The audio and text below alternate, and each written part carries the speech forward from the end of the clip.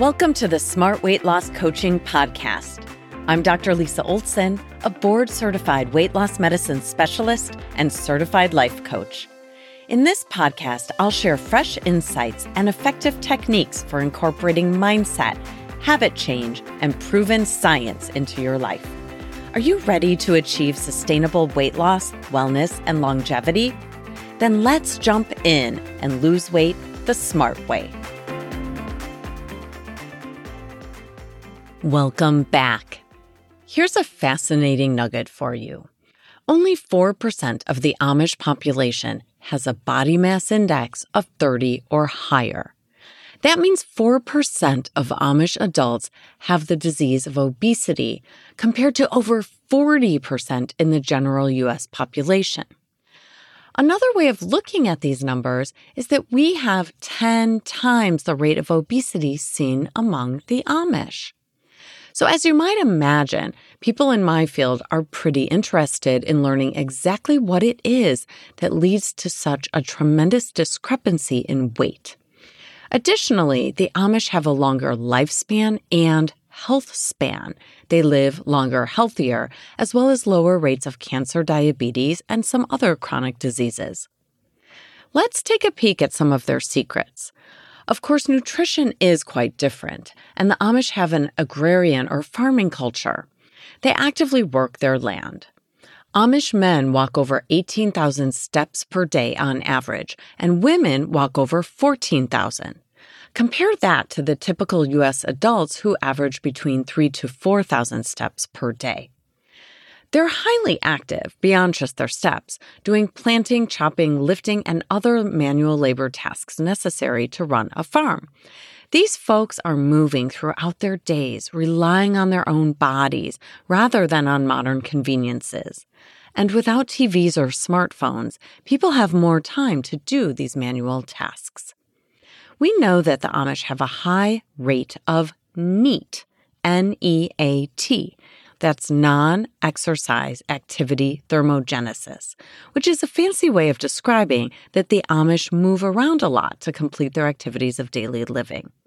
The Amish are not hopping on Pelotons nor doing Pilates. They don't need to. Their entire day involves movement. The rest of us are often driving, even when running errands less than a mile from home. We're ordering things online, using remote controls, and we sit an extraordinarily large amount of the time. NEAT, non-exercise activity thermogenesis, includes all of the movement we get that is not deliberate exercise and contributes to our total calorie or energy burn each day. Things like fidgeting, walking, standing, and reaching contribute to our energy expenditure. When we get more NEAT, it's possible to increase our calorie burn by 2,000 extra calories per day. We used to think NEAT didn't include anything deliberate, but now that's changed. Is it still NEAT if you purposefully decide to park further away when you drive to the grocery store? Sure. Is it NEAT when you deliberately carry your groceries in a handheld basket rather than one that you push? Absolutely. We recognize now that we can and should pay attention to our non-exercise activity thermogenesis because doing so can reduce our rates of metabolic syndrome, diabetes, cardiovascular events, meaning heart attack and stroke, and all-cause mortality, which basically means we're less likely to die. In the past 50 years, we've seen a tremendous drop in the work-related energy expenditure, as well as the NEAT involved in housework. By the way, when I talk about energy expenditure, what I'm really saying is burning calories. So we burn fewer calories at work and at home these days. I'm thinking about my Roomba right now. Do you know what those are? The little round vacuum devices. I used to vacuum or sweep myself, but now I just bend down and push a button. There's no calorie burn involved in that. It's felt that this decrease in NEAT over the past 50 years has directly contributed to the weight gain we've seen in this country. In fact, 50% of adults have a diagnosis of physical inactivity. Actually, I had to pause when I called that a diagnosis. is it actually a diagnosis? I popped over to Google and searched for the medical ICD-10 code for physical inactivity.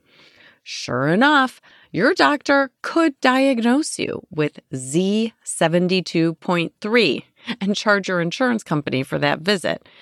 Z72.3 is a lack of physical exercise. We should be identifying that as a diagnosis because it's contributing to the obesity epidemic and poses an increased risk of death from cardiovascular disease. There was a study conducted in Canada following 17,000 people for an average of 12 years. They found a higher risk of death from heart disease and stroke, as well as a higher risk of all-cause mortality, meaning death, the higher the amount of sitting time. So basically, they found if you sit more, you die sooner. Of great concern, getting leisure time physical activity didn't reduce the impact of this sitting time. When this study came out, there was a flurry of talk about sitting being the new smoking. And in a way, it's true. If you sit at your desk for 10 hours a day, then drive home and sit on your couch all evening, even if you stop at the gym and work out on your way home, you can't fully undo all of that sitting time.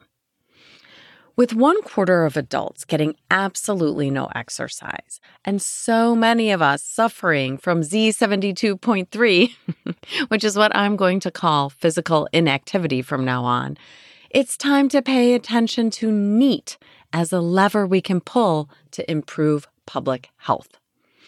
I'm talking to those of you who hate the thought of exercise directly. Serve yourself some NEAT on a platter because it will make a difference. I hope I enunciated that so you don't think I said meat on a platter. That's NEAT, non-exercise activity thermogenesis. Serve it up.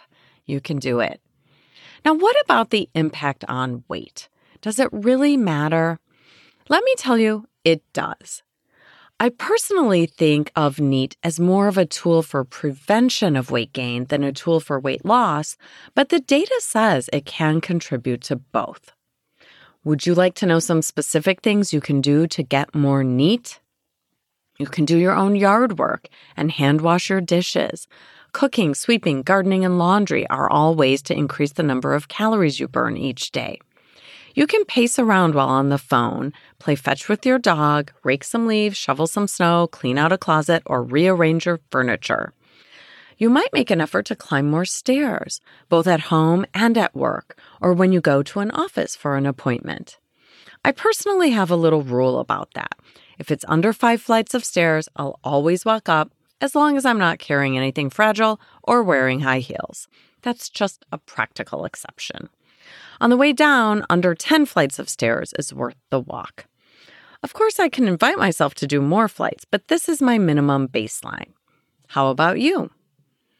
You might remember from a recent episode that when presented with an option between stairs and escalators, only 2% of people take the stairs. I can't believe that statistic.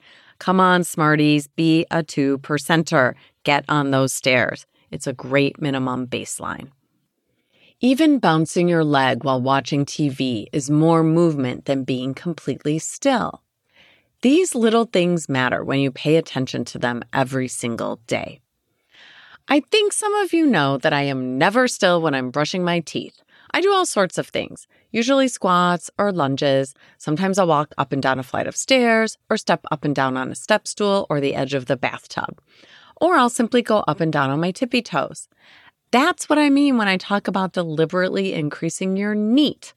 Walk on your errands, definitely, but even something as small and silly as using 2 minutes of toothbrushing to move around is going to add up. In fact, let's do that math, shall we? I brush my teeth a minimum of twice a day, sometimes 3 times. Let's call it twice at 2 minutes apiece for an average of 4 minutes of brushing daily. Now, let's multiply that times 365 days per year.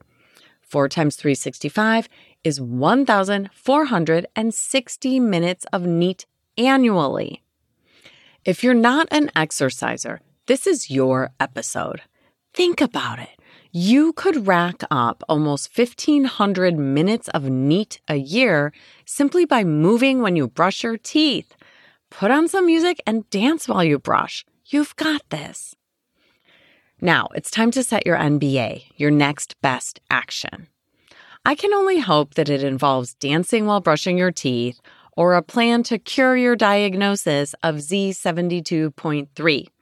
But wait, before you leave, this week is your last chance to get a free membership in our 12-week webinar-based Smart Weight Loss Coaching program. How do you register for our raffle? It's so easy. Go to smartweightlosscoaching.com and scroll all the way down to the bottom. You'll find a brief form. Simply enter your name and email and write the word raffle in the comments section. We're extending the raffle through February 29th in honor of leap year. Thanks so much for listening.